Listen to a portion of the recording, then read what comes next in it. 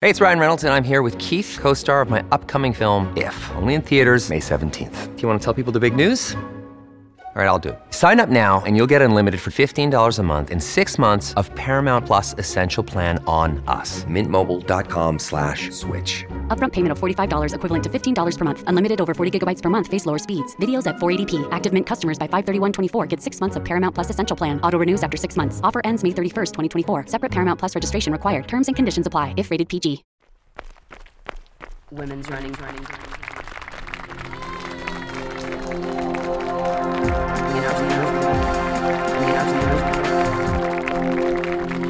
Women's running stories.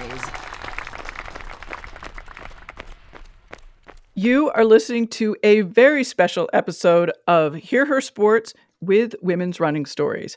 I am the host of Hear Her Sports, Elizabeth Emery, and I'm here today with the host of Women's Running Stories, Cherie Turner. Well, hello, Cherie. Hey, Elizabeth. I'm so excited for this collaborative episode.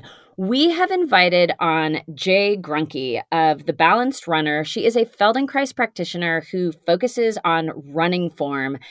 And you and I have both worked with Jay, and we have shared lots and lots of conversations about this work. And we're just so curious to talk to her more about what she does and explain Feldenkrais a little bit more, because it can feel a little unusual. It did for me. It was a bit of a leap of faith. And I know you've had some similar experiences. So we were just really excited to talk to her more and have her explain more about the work she does. Exactly. Feldenkrais for me was very mysterious, and Jay does an incredible job describing a little bit more about what's going on in the work that she does and what's happening in the brain. But I'm sure listeners will have more questions, and they can find all the information they need about Jay, where to reach her, etc., in each of our show notes. But for now, let's just get started and meet Jay. Welcome, Jay, to our special podcast that Elizabeth and I are doing together. We have never done this before for our podcast, so we're super excited. Cool. Well, I'm thrilled to be part of it. Well, yeah, welcome. And we are super excited because both Cherie and I have been doing the lessons and have really enjoyed it. I mean, enjoy isn't quite the word, so we're interested in learning more, basically. And we thought we would just start out maybe, like talking about what actually Feldenkrais is and what the method is, and sort of like what's going on. Yeah. And people often have that question coming in, and then they have it again a year later, and then they have it again. It's like, yes. We need to keep circling back to this. So the Feldenkrais method of movement education, or some people say somatic education, was developed by Moshe Feldenkrais, who was a scientist, an engineer and physicist, and born in Ukraine in 1914 and died, I think, in Israel in the 80s. And he has a long and extremely colorful story, but and a lot of scientific accomplishments. But he became fascinated with why he couldn't walk, why his knee hurt so much. And that led him down a path of realizing that the medical options on offer for a person who had pain or injury weren't that great. Well, we'll say pain. If you have a wound, then of course. But and a quest to be able to use both of his legs normally again. And so he basically ended up developing a method of motor learning that uses the process that we use from birth in order to learn to move and function in the world, and gives us a way to apply that process at any age to improve how we move and function. And so what's really different about that from other methods of improving your movement or your posture, or in this case, your running form, is that it improves kind of fundamentally what you know about yourself, the stimuli you take in from the environment, and how you choose to respond to them, so that you just move better without having to think about it. It lets you learn with the part of your brain that coordinates your movement, even when you're thinking about other things. So That's the overview. And that means that when you use this method to improve your running, you're going to do things that probably you've never done before as a runner, that are a bit outside the box for running technique education, not drills, but something that is more like what we see babies do when they learn how to roll over and crawl and do that really phenomenal learning all on their own without instruction or guidance. And the results can be equally as phenomenal as what you accomplished as a baby. So what happens, basically what goes awry between when you're a baby and you've learned all those things in a really phenomenal way to now when, you're buggered up and you have knee issues? So first, we don't always manage to learn everything that we need. Things get skipped, things get missed, things get mislearned, even as babies. And, we see their different babies move differently, develop differently. And nowadays that's even perhaps more true than ever. So yeah, things get missed. And then we are, in fact, learning our whole lives. So, that was the kind of huge discovery about neuroplasticity, that we're still able, that old thing about you kind of stop learning after age 40 or whatever it was, turns out not to be true at all. You're actually learning your whole life. And your brain, your nervous system's first job is to keep you alive. So it's very conservative. And will, this sounds like a contradiction, but stick with the last thing that kept you alive. So you develop pain of some kind. You step off a curb, you sprain your ankle, you sit so long that you get used to sitting and your lower back starts hurting when you stand for long periods of time. So you develop pain like that. And so immediately you need to learn something new related to that pain, because who knows, it might cause you to die. I mean, in the very simple way that this functions. And so you find a way of moving that is as manageable as possible. And that becomes your new way of moving. And that always means reducing your access to, your use of all that you're capable of, right? So actually, let me introduce a concept here that probably would have been good 2 minutes ago, which is the self-image, right? So we have a map of our bodies, ourselves, in our brain. It's called the homunculus, or a sensory motor map. And we use it like you use a map. It tells us what we've got and how we can use it. And it's made the way all maps are made, through exploration. And that's a big part of what you're doing, as a baby, is you're building that map. And the process of learning to move and interact with the environment and the process of building your map of yourself are the same process. It's just one activity that you engage in, and all of the things that you explore and you do tell you about yourself, and they tell you about the environment at the same time, and how you can move and access that environment and fulfill your intentions. And so you're always revising that map based on the experiences that you have in your life and the additional learning that you do around activities that become important, like sitting in a bad desk chair without wiggling too much in school, for instance, or horseback riding, or any activity, any skilled activity that you do, or any just repetitive activity. And so our self-image is always being revised and updated based on those experiences. And once we get into school and we start getting in habits and routines, and we stop this what is supposed to be a rich period of very diverse physical play in childhood, then very often, really, the changes that happen to our self-image shrink it or remove information rather than adding information. And that's how we get buggered up. Does that make sense? Yes. I'm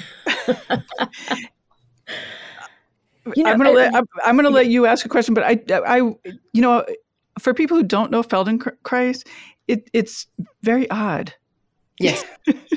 And it's hard to explain, which I hear, like in your explanations, it's hard to explain. Yeah, because it's a very rigorous method. It takes 4 years to learn to become a Feldenkrais practitioner. And even then, it's like having graduated from medical school, you are so not ready to go out and practice. And we keep learning our whole lives. So, but to the student, it can feel very amorphous and not goal-directed, especially like as an athlete in a way that you're used to being goal-directed, right? This is my learning objective, and I'm going to pursue it. And once I get it, I'm going to drill it. And that's going to be my focus until I master it. But just unfortunately, you can't really enrich your map of yourself. You can't really enrich your self-image with that sort of attitude. You set out with a question and an intention, and then you have discovery. And discovery, like, fundamentally means you encounter stuff that you didn't even know was possible. Like, you didn't even have a category for it, right? And that can leave you feeling very at sea because you are at sea. But there's a captain of the ship, and that's me. If you're doing my lessons, and it's my job to structure things to help you come to conclusions that are going to make a huge and really tangible difference in your life. I want to chime in for a second because I have experienced the mystery of it. Elizabeth and I have talked about this quite a bit, of just like the mystery of Feldenkrais, because it does feel like this sort of, like you say, like you're kind of lost at sea and like, what's going on? And then you get up and you're like, wow, I do feel different. Like, what the heck is happening? And one of the things I really have absorbed, because I've done a number of your lessons now over many years and kind of start and stop and take some stuff with me, every single time I go out, but then not do a lesson for a very long time. And so I've had a little experience. I wouldn't say by any means am I an expert at doing these lessons, but one of the things that just makes sense to me is that you break down everything to such these micro movements that it is this moment that you can really, really, really check in with your body, both consciously, and then I know there's other stuff going on in the background that like in your subconscious and all these other things happening. But even from a conscious mind perspective, or even a paying attention perspective, it makes sense to me because I'm like, I never slow down this much and really tune in to how I move because they're habits. Right. So does that make some sense? Yeah. And actually there are two things in there. There's the issue of habits, and habits are important. We need habits, frankly, because if we had to consciously think about every move we made, it would, like, we just don't have the bandwidth for that. And so, it's a habit how you put your shoes on. It's a habit how you lift a spoon to your mouth. It's so you can do it while watching TV if you want, right? And so you need habits, but they need to be the appropriate habits for the situation. And they need to be, although we never arrive at perfect, we're always just getting better because there's no limit to how good we could be. Once you've got a basically functional way of lifting a spoon to your lips, you don't need to get it more perfect. What you need is to get it more versatile and responsive so that if you're sitting in a Barcalounger, you can still get the spoon to your lips, even though your whole body's curled and you're watching the TV. So that if you're in a boat and the waves are rolling, you can still get the spoon to your lips. Hopefully there's still soup in it at that point, And so what you need is an ability to adapt and respond to a wide variety of contexts. And very often that's where it falls apart for people. There are plenty of us in just the basic running gait, like, the spoon is not quite making it to the mouth. So we need to sort that out first. But once that's sorted, like, that's just, and many runners think that's the whole thing, but that's not. That's just step number one on a long and beautiful road to mastery, which is that versatility. So that's the habits thing. And your habits are informed by a self-image, which has probably been revised by the ankle sprain you had and the way you twisted your knee in playing soccer in high school and the ski accident you had or whatever. So that's all baked into your habits too. So that needs to be improved. But we're not going to stop you from having habits. We're just going to slow things down enough so that you can actually see what your habits are made of and whether they're working for you. And then the other thing in what you said is this slowing down and doing small movements business is incredibly important. And it's why I don't have people run and I tell them how to run or even give Feldenkrais lessons in running, because you are only able to perceive a change in a stimulus or sensation of about a 40th the size of that sensation. So the piano and fly. So if you were holding a piano somehow and a fly landed on it, you wouldn't be able to feel a difference in weight. But if you're holding a feather and a fly landed on it, you would be able to feel the additional weight of the fly. The fly weighs the same in either case. It's the background sensation that's different. So in Feldenkrais lessons, we bring that background sensation very low. Mostly you're lying down. You're doing very small movements so that you can feel quite small changes in sensation based on how you're moving that are very important things. You can feel moving your arm a millimeter or two farther down towards your knees is less comfortable for your back than moving it a millimeter or two farther up. Well, you'd never be able to feel a difference like that in running, but it's a fundamental discovery about your vertebrae. And once you know that about your vertebrae, then when you take that into running, you'll run differently. And to clarify, the way I understand it is what you mean by you'll take that out and run differently is like there's something going on in your brain and in your nervous system that is taking that information, and it will help you create new habits. Is that a fair assessment? Yeah. Or, just this week, I had a breakthrough and realized I need to use not only the word self-image, sensory motor map, and homunculus, but also the phrase emergent property. So the lessons, mostly, they teach you, they help you discover something about yourself, not something about running. And then how you run after doing that lesson with that new information about yourself is an emergent property of the lesson. It doesn't repeat. People are always trying to take movements from the lessons and sort of make them happen in running too. And because the lessons don't look like running, it never fully works, and it can go really awry. But that's also, it's not a running lesson. It's a you lesson.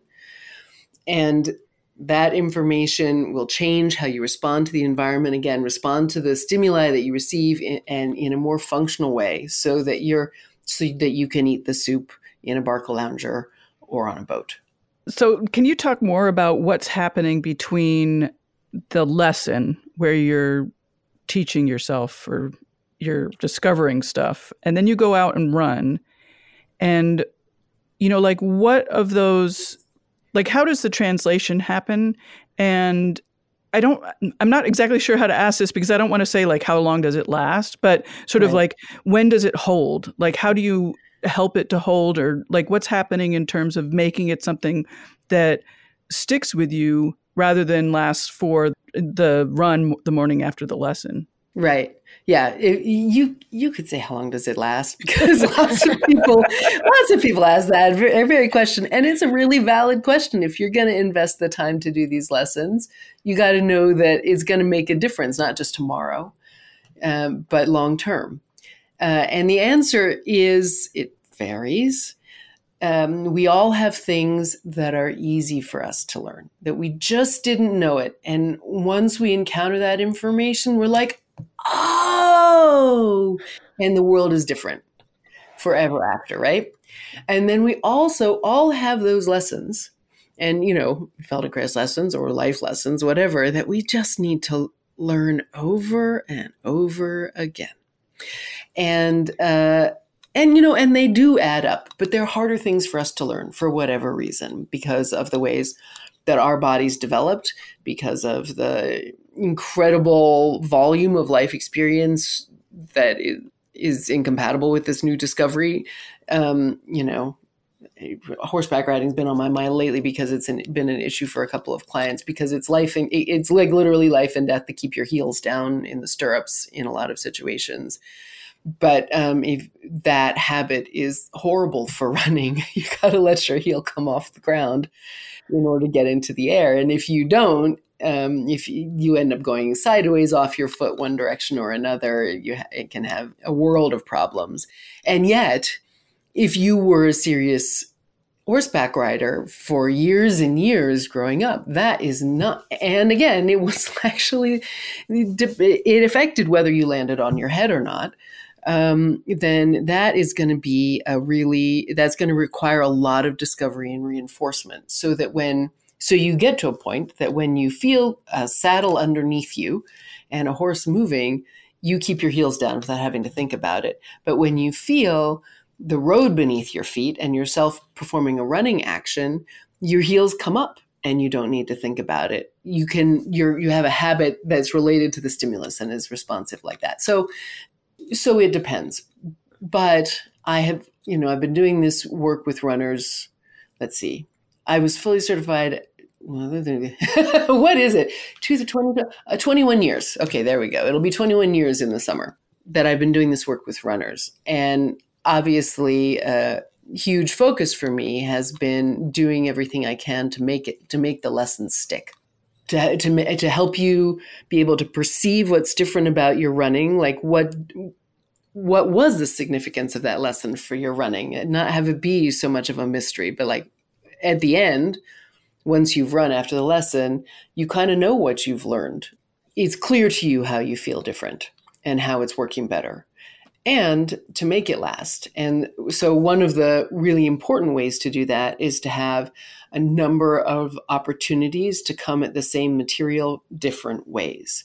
Yeah. It's the opposite, again, of the drilling and practicing perfection, model that I think pretty much everybody else uses. But you're not a machine, and we're not trying to turn you into one. You're a living being, and we're trying to make a rich and beautiful map that is incredibly responsive and adaptable. And so what you need is a really varied learning experience. And the more times you come at material from different directions in different ways, the more you master it. And so I build that into my lessons and programs.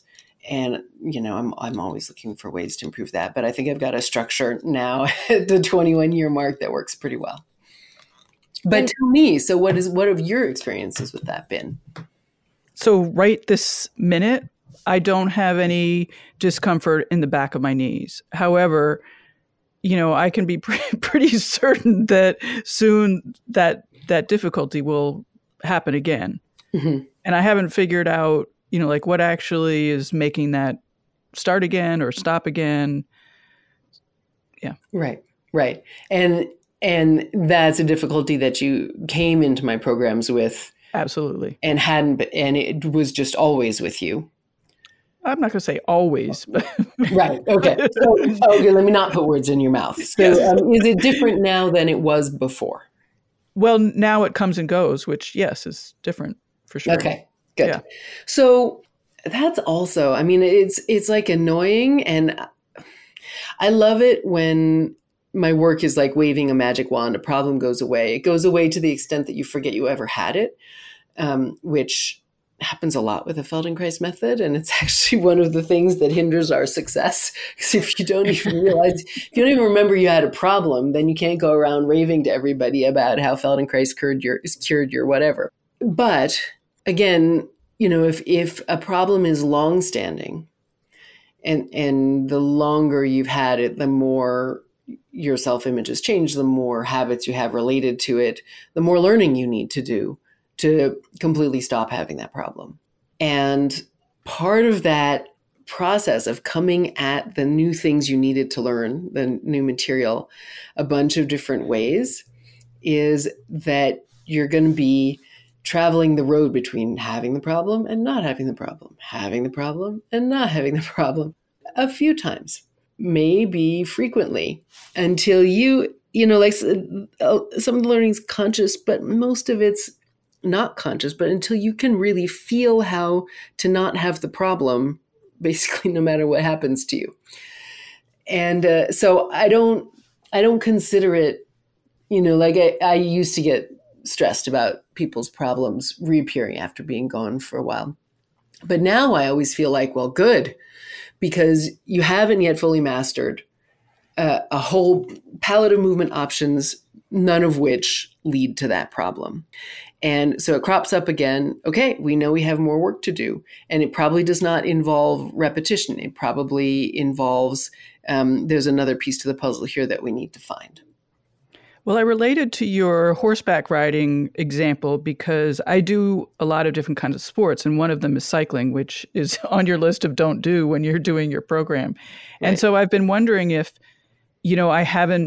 I've sort of mastered what the lessons are teaching me, but as soon as I go back to another sport, I unlearn it. And so that's what's causing the problem. Or that's a hypothesis I've come up with. Yeah, I don't think you unlearn it. I just think that your habits related to that sport, which are very strong, especially for cycling, because you did, have done a lot of it, and because the movement is very hard to go from cycling to running, and that obviously makes triathlon a particularly difficult sport. Right. It's also totally possible. That's why triathlon is a sport. But to go back and forth, it's one thing if you were a serious horseback rider as a kid and you haven't done it in 10 years, but you still have those habits. It's another thing if you're still riding. Right. And those habits, which are strong and connected all throughout your brain, get reactivated. And then you have to find your way out again to some totally new way of moving that you haven't fully mastered yet. And so you get to practice that a lot. And you may need to figure out, so you certainly need to keep learning, right? There are certainly more pieces to the puzzle that need to be filled in rather than just repeating old material. But you also probably need some sort of warm-up activity, like a habit triggering activity or that activates the new stuff that you learned about coordinating yourself for running that is different from how you coordinate yourself for cycling. You probably need to find something that really works for you that you do before you run every time. That's and fascinating. You may need to do that for a couple of years, but you will not always need to do that. The running stuff you're learning, it needs tons of reinforcement. It needs enrichment, but it also needs reinforcement because it just gets drowned out by the cycling habits. No surprise. Yeah. Well, and Jay, it's interesting that you say that about having some sort of warm-up routine to sort of, I don't know if it's to sort of trigger your body into realizing like now we're doing the running thing and we're not doing the cycling thing or the horseback riding thing or whatever it might be. Because even though I find that when I return to your lessons, I'm always learning, it's kind of the onion thing where I constantly feel like I'm getting this new layer of awareness. So to me, it feels like something I could return to for the rest of my life. But in general, I don't have a ton of pain when I run, but that's not always true. And I have actually started over the last year or so, I do like drills and warm-ups before I really get going in my running. And just like a lot of dynamic movements and things like that. And I do find that I much more easily get to that point where my running has less pain and less kind of that achiness. And so I wonder if I've sort of like just figured out how to do that without being told of just like, this is my way of telling my body we're going to do this thing. And the one thing I'll add too is something that you talk a lot about is that, running should feel good and it should feel pain-free. So how do we get there? And I lean on that a lot. And in as much as it's not like I can like flip a switch and say like, I'm not going to have pain today. It is something I aspire to. And I think there's something in that. I believe that there is a way that I can run that feels fluid and free and joyful. And I think even just having that belief helps me with your lessons. Yeah. Yes. I agree. And the fundamental thing here is, so running's a sport. It requires effort. If you're training, you're pushing yourself, and these things may bring a certain kind of pain. But the movement itself should not be inherently painful. The movement itself is a fundamental human gait, and it should feel good. And having it feel better is always a sign that it's nearly always a sign that you are moving more in the direction of how your body actually works. Like using your body how it actually works is always the least work and the most fun and feels the best. And so, yes, completely. Here in this earthly world, nothing is ever completely free from problems. You will occasionally have a glitch or a run that feels like crap, or, have an accident, whatever, like we do, step off a curb or some things like that. But on average, you'll feel great. Would you say that's true at whatever pace? Like, you're doing your 13-minute miles or you're doing your 5-minute miles? Yes. I mean, assuming that you've done all the other things that need to happen in order for, say, a faster pace for your body to be ready for a faster pace, you're warmed up, etc. Yeah. Cool. Because and one of the reasons for that is, to run faster is to run differently. And so, I love the phrase to find a gear, like you find your different gears. When you know how to find that 5-minute pace gear, and you're recovered from your last workout and appropriately warmed up and ready for it, then it should feel awesome to flip into that gear. Can we clarify that a little bit though, Jay? Because I feel like that's like, oh, all of us should be able to go out and run 5-minute miles. I mean, so I would say that there's a little more. It just started to stop me a little because I was like, sorry. I was like, wow, I'm going to go out and run a 5-minute mile today. Then that'd be awesome. Relative.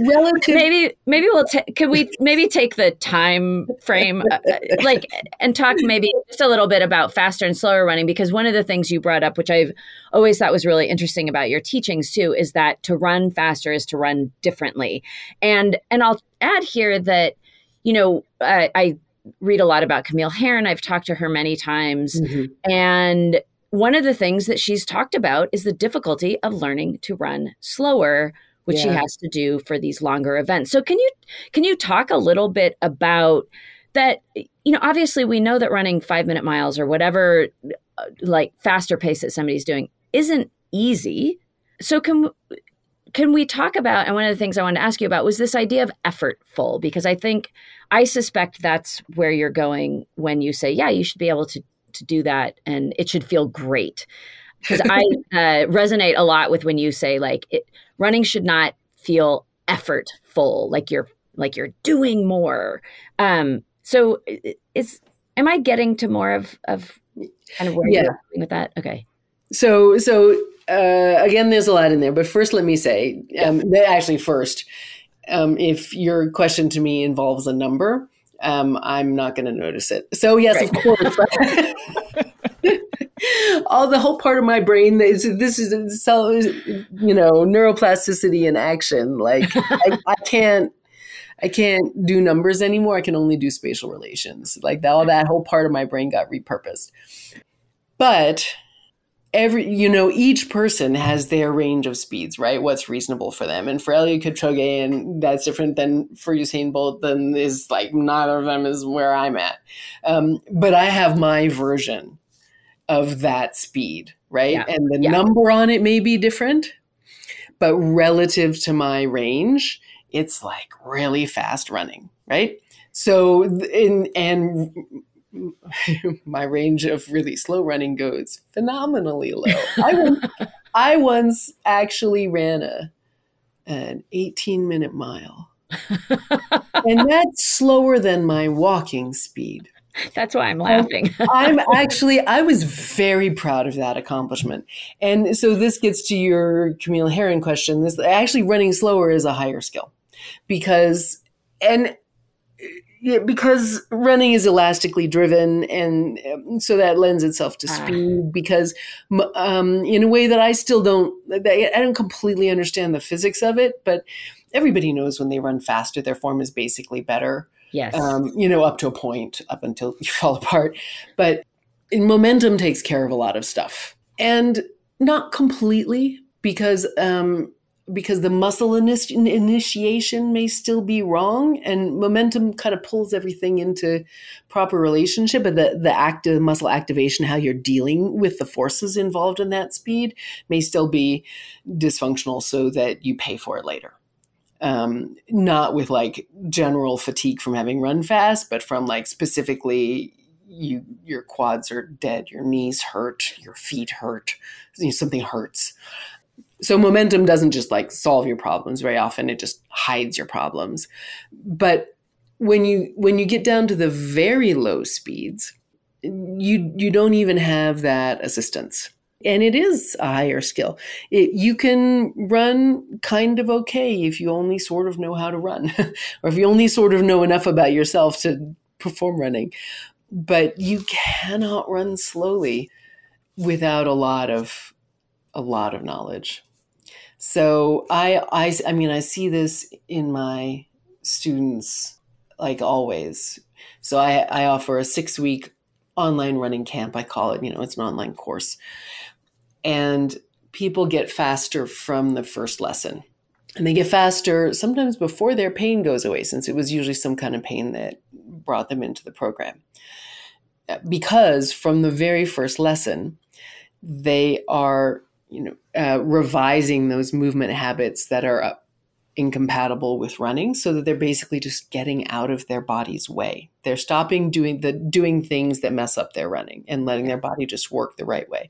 And that's just faster. And without effort, it's the kind of look at your watch after the run and go, wow, it didn't feel that fast kind of speed. And still at higher speeds, even if you've gotten there just by kind of getting out of your own way and stopping doing work that was slowing you down, you still are dealing with higher forces in your body, especially at mid-stance, which is when your muscles do the most work. So this moment when you've completed landing on a foot and you haven't started taking off again, when you're right over your foot, your knee is its most bent, your head is at its lowest level, you're most compressed, like that's when our muscles do their peak work in the whole running stride. And if you're running faster, you're probably doing that more times per second, and you've got more force in landing and more force that you're handling, and those muscles have to work a bit harder. And so people can get into this situation where they're running faster than is appropriate for their fitness, but they can't figure out how to slow down without having their issues come back, their knee pain or whatever. And so then we need kind of second phase learning, which is not only how to get out of your own way, but how is this movement performed, and what are the different gears? What are the different alterations in gait? And, especially for those super slow speeds, like how do you still manage to be not behind your feet, not sitting back, and still taking off into the air and running instead of walking, while having just like a really long, relaxed ground contact time and a small leg action that lets you run really, really slowly. Hey, it's Kaylee Cuoco for Priceline. Ready to go to your happy place for a happy price? Well, why didn't you say so? Just download the Priceline app right now and save up to 60% on hotels. So whether it's Cousin Kevin's Kazoo Concert in Kansas City, go Kevin, or Becky's Bachelorette Bash in Bermuda, you never have to miss a trip ever again. So download the Priceline app today. Your savings are waiting. Go to your happy place for a happy price. Go to your happy price, Priceline.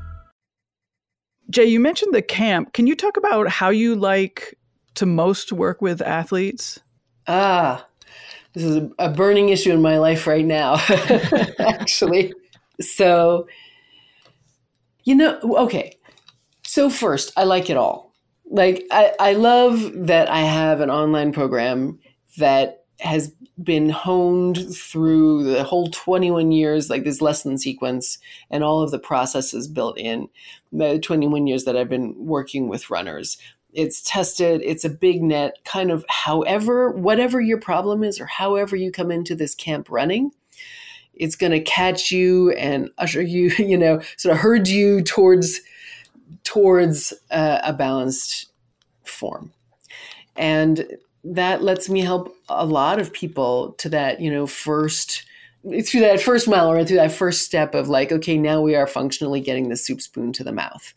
And so that's really great. And then just answering questions and providing assistance. And every once in a while I get a brainstorm for something that could make the camp even better and I add it. Like I love having that available.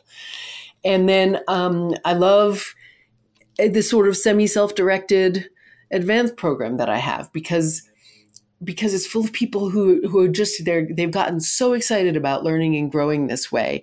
And half the time when they ask me a question, they're figuring out the answer as they go. And I just love seeing that happen. And I love the deep questions that they're asking.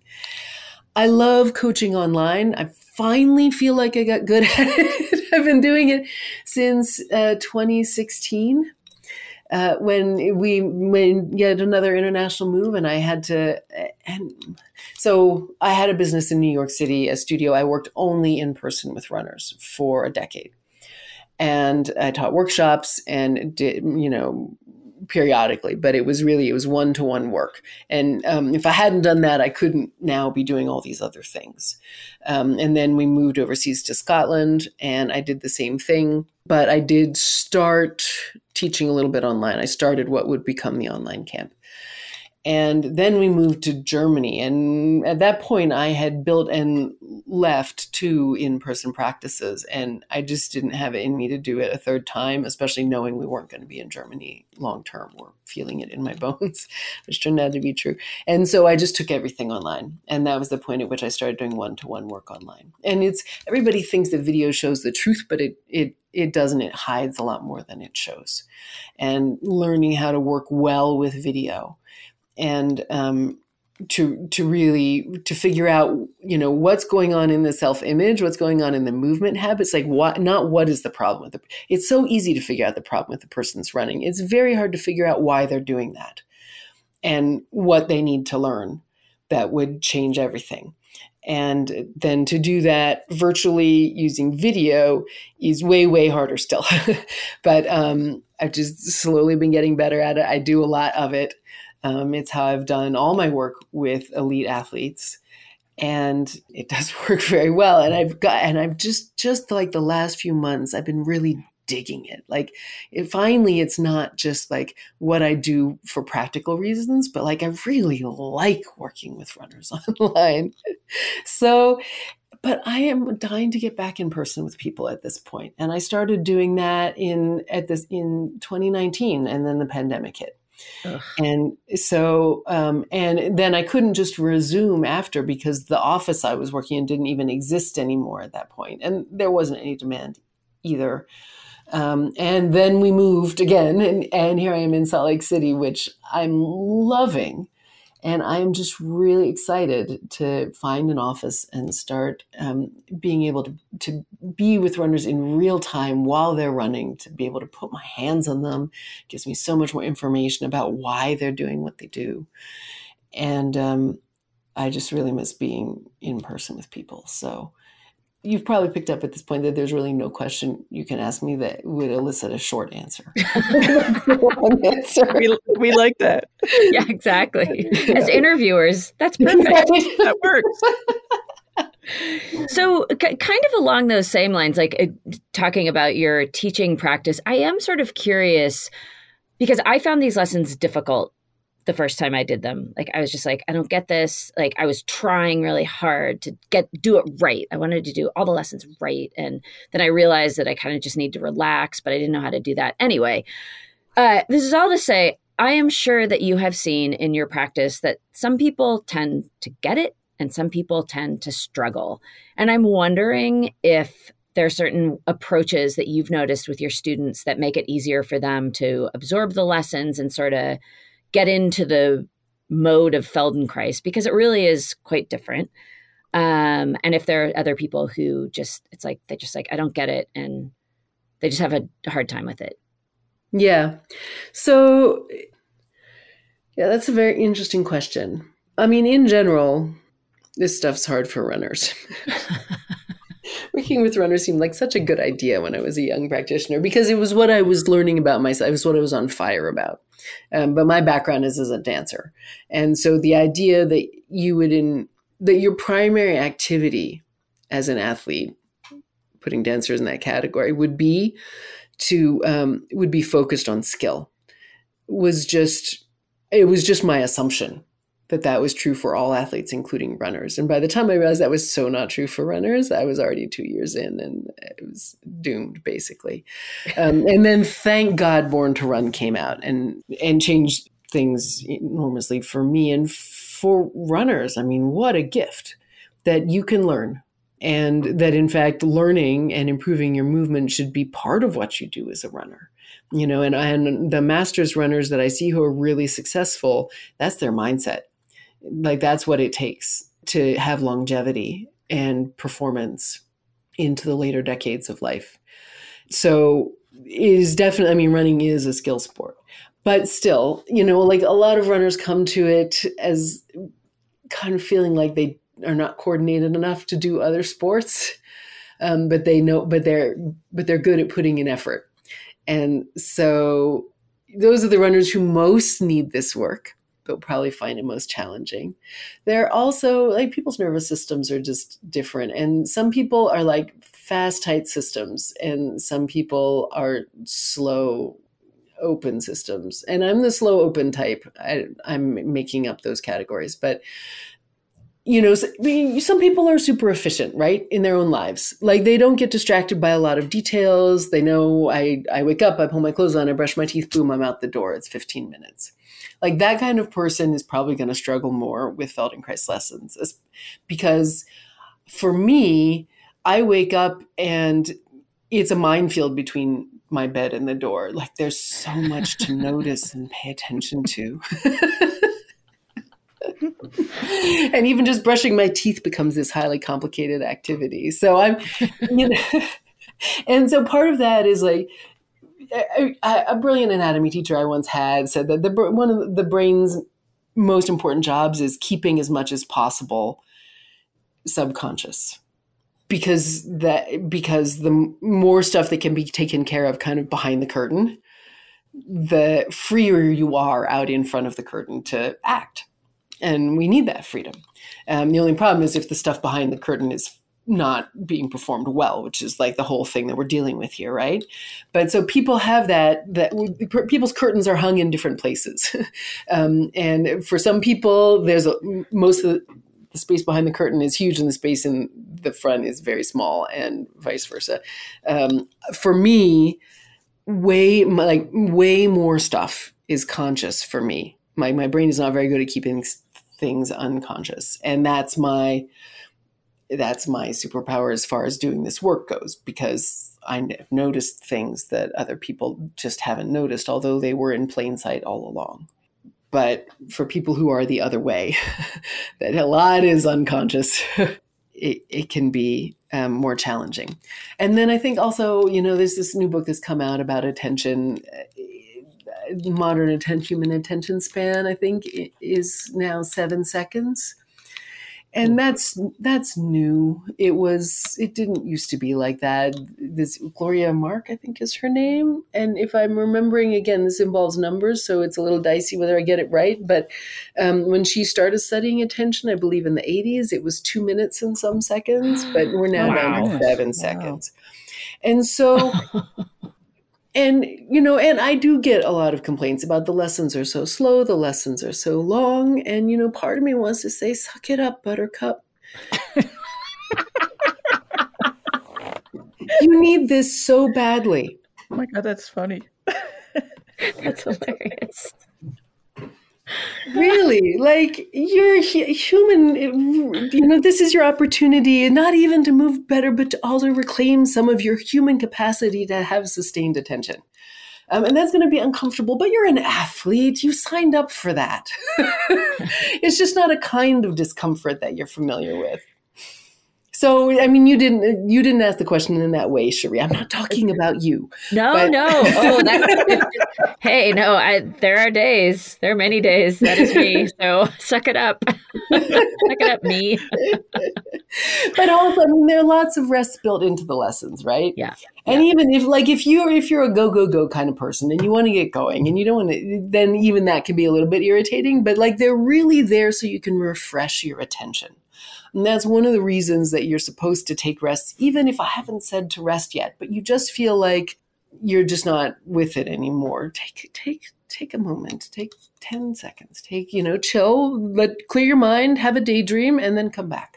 One of my first impressions of doing these lessons actually was that they were exhausting. I mean, I joke around with Cherie that, it's rolling around on the floor and it seems like nothing. And I'm exhausted. I know now that I can't have a lot of stress going on in my week if I'm going to be doing a bunch of Feldenkrais lessons. I mean, it's kind of astounding. Yeah, because this is work it is probably hard. And this is what, where I started with the babies. And I always question afterwards whether I should have started off a conversation with babies because it just seems so woo and so sweet. But I mean it when I say that work that we all did, that babies are doing, especially in that first year, that second year, like it's massive. I really wonder if we ever work as hard again. It's just, it's the right work. It's the perfect moment. They have such a drive to do it, like that's no negative connotations to the word work, but all of this learning, all of this creating new connections in your brain, it takes a tremendous amount of resources. And you may have to shut down other things in order to do that. You may need to sleep more. So that you can really make those connections. You may stop paying attention to things you normally pay attention to. I mean, when I am in person with somebody giving a lesson, and I do a touch-guided lesson, it's called functional integration in the Feldenkrais method, where I'm using my hands to move their bodies and help them feel the things that you otherwise would be having to discover yourself through the verbal instructions I give. People often sort of drift off into something that kind of looks like sleep, but it's really not normal to be asleep while somebody's moving your body. And so it's not real. There's a part of your brain that is paying such attention that you've shut everything else down. Oh, wow. Well, That's and I've cool. certainly noticed that if at all other thoughts creep in while I'm in the middle of a Feldenkrais lesson, it just doesn't work. Or on the flip side, I really noticed that I haven't had any thoughts slip in while I'm doing them. I find them to be so relaxing. Yes. Well, they are very relaxing. Yeah. They're very relaxing. And in fact, there's even a practitioner named Michael Krugman who created a method to help people with insomnia due to stress. Just using the characteristics of Feldenkrais lessons that are so relaxing. So that's called the Sounder Sleep System. Michael Krugman has passed away, but he left. There are a lot. I was in his first class of teachers. I don't do that work anymore because focusing is where it's at. But there are a lot of people out there doing that work. So, but and what I would say about this is depends on what kinds of other thoughts we're talking about. Yeah. Because my mind is wandering often kind of all over the place. And when I do a lesson, not when I prepare a new lesson for my advanced class, then, I'm really engaged in a struggle with, with the material. But when I do a recorded lesson or, I'm in some other teacher's hands, my mind wanders, my thoughts drift. I remember things.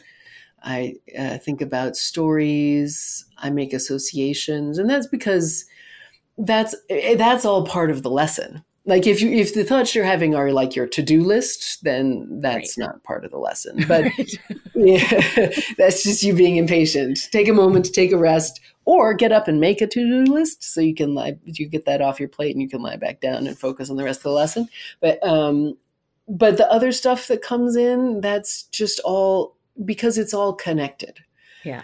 in your brain. Like what a brain exists to organize movement, and every other function it performs is built on top of that and is connected to that. So when you deal with how you organize your movement, it affects every part of you as a person. And the thoughts and feelings that wander in during a lesson are really part of the lesson. And that could be a whole other conversation. So I was just going to say, oh my goodness, that you like slipped right through that comment about the brain being only for moving your body, or foremost for moving the body. Yeah. That's incredible. Yeah, well, I mean, it's true. It's true in the whole world. Like every creature that locomotes, that has self-directed movement, has a brain. And no creature that doesn't locomote, has a brain. Like a tree doesn't have a brain because it's got roots in the ground. The wind may move its branches, but it's not locomoting. And there is a creature called a sea squirt that has 2 life phases. In the first life phase, it's an animal that swims around, and then, and I think mates, and then it turns into a plant. It puts roots into the sea floor or whatever. And then at that point, it digests its brain. Because brains are very metabolically expensive. And so you can't really afford to have one unless you must. That's amazing. Wow, we are really ending this on a high note. There is one other burning question that I am going to ask, because Elizabeth and I have talked about this too, and we don't have a good answer. So is there any other way to sort of get to forming new habits in this way, other than Feldenkrais? Well, the basic mechanisms in the Feldenkrais method, that's how okay. Let's make a distinction between forming new habits and learning new ways of moving and functioning. Because you can make a habit. There's all kinds of science out there on how to make habits, and pick up tiny habits or atomic habits, or just make sure you do the same thing every day for 30 days or what, right. Whatever, like drill, you can do that. But we want something better. Again, we want we want the right action. We want the most, the best organized action that, we want an organized action that meets your needs and fulfills your intention in interaction with the environment, right? So if you want that, which is what we're really talking about when we're talking about being able to be the runner that you dream of being and know in your heart you can be, then you cannot get around the fundamental requirements, the fundamental characteristics of Feldenkrais lessons. It doesn't have to be called Feldenkrais. It doesn't have to look, quite like Feldenkrais, I guess. That said, I'm not aware of any other method out there that really does that other than Feldenkrais. Because you have to be able to feel what you're doing. There has to be feedback loops built in. There has to be contrast. There has to be test moves. There has to be, rests. So then it starts looking like a Feldenkrais lesson. Yeah. Yeah, because I've never experienced anything like it. And I find it, very, very powerful and long lasting. And then it's also the frustration of I always know that I could be a little bit better. Well, yeah, Feldenkrais said there's no limit to our ability to improve. So you've got a life of frustration ahead of you, Cherie. Maybe I should look at it differently and say, maybe not frustration, but excitement about how much better I could continue to be, which is actually more of the truth of it. Quite honestly, is that's one of the things, you touched on this briefly, and I'll just say this briefly, that, now that I'm in my 50s, it's given me a lot of time to think about, what does it mean to be a better athlete as I get older? And this is certainly a way that I have found to be a better athlete. And really my goal has been to run pain-free, because I went through a long period of time where that wasn't the case. And I'm like, oh, wow, this is actually a possible thing, that I can feel good running. However, my speed might change, whatever, but I can always feel good running for the rest of my life. That's my goal. Mm-hmm. It's a great goal. And I would say ultimately is the goal most people come to me with. There might be, a more immediate goal of qualifying for Boston or, an ultramarathon on the calendar or whatever. But the big goal is I just love this and I think I ought to be able to do it pain-free. And I don't want there to be a point in my life where I have to stop. I want to do this for the rest of my life. And I have so many clients and students who feel better in their 50s or their 60s or their 70s or their 80s than they remember feeling in their 40s. Yeah. Because it's not just running, right? Like you don't just I feel great running, but I feel really awful the rest of the time. It doesn't work. Right. Yeah. I would also add it just sort of, can reframe our thinking about, for example, bad knees. Like, if I ever tell anybody that I have bad knees, the first thing that comes up is, oh, have you thought about getting a knee replacement? And it's like, no, this is what, like there are other ways of tackling this kind of thing. And the cause is not necessarily something that's going to be cleared up by knee replacement. Right. Because replace your knee, you'll still keep using it the same way you use the old one. Right. Sooner or later, there's going to be a problem. Yeah. The surgeries have gotten better, but, so much pain is not even because of any kind of problem with the hardware, right?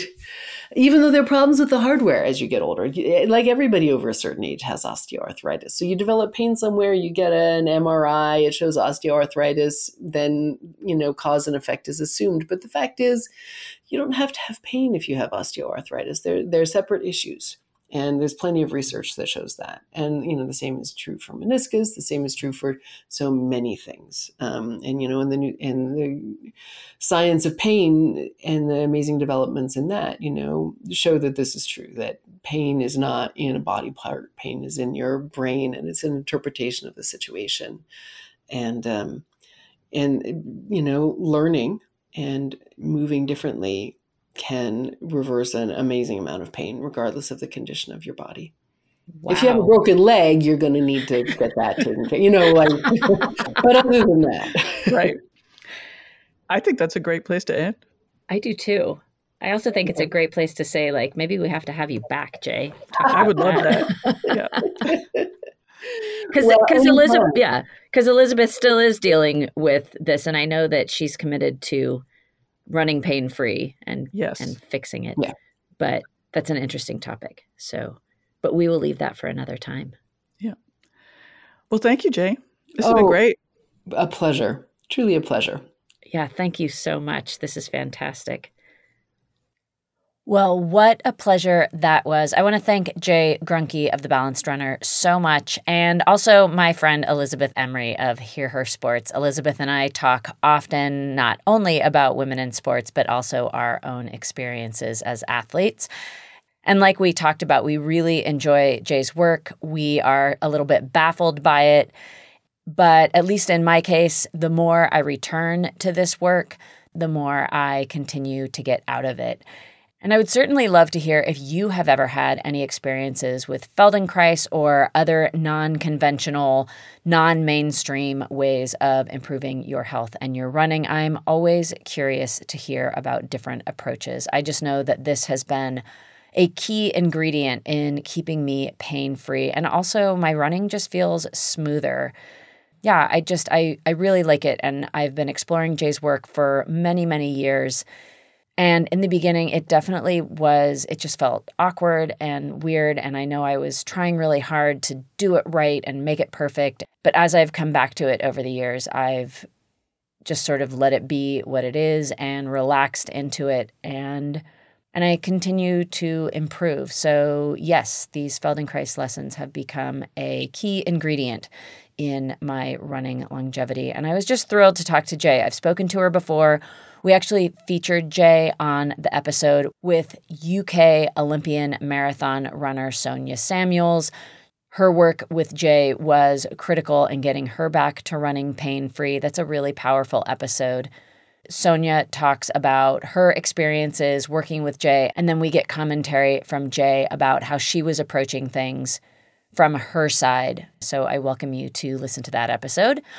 Of course, I will link to it in the show notes. I will also link to all the other ways that you can get in touch with Jay and how you can keep up with Hear Her Sports. I, of course, highly recommend that you listen and subscribe to Elizabeth's podcast. It's fantastic. We are part of the Evergreen Network. We joined Evergreen along with the Keeping Track podcast hosted by Molly Huddle, Rasheen McGettigan, and Alicia Montano. We are the Women's Sports Network keeping her forward. And yeah, we're really enjoying having the support of the larger network of Evergreen. So subscribe and listen to them as well. And as I wrap things up, I do want to say thank you for listening. You being here is something I always appreciate. We love making these episodes, but of course, the power of them is in you listening and you sharing. I would love it if you would share this episode and the podcast with somebody who you think would enjoy it. I also do not make these episodes by myself. On my crew is Cormac O'Regan.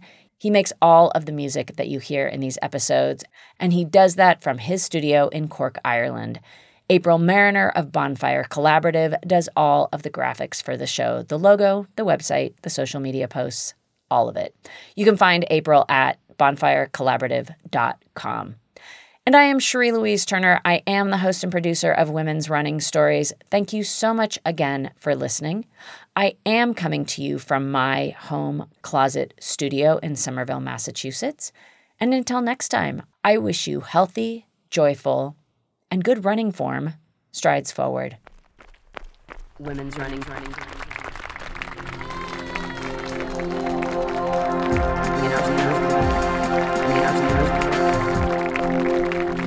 Women's running stories.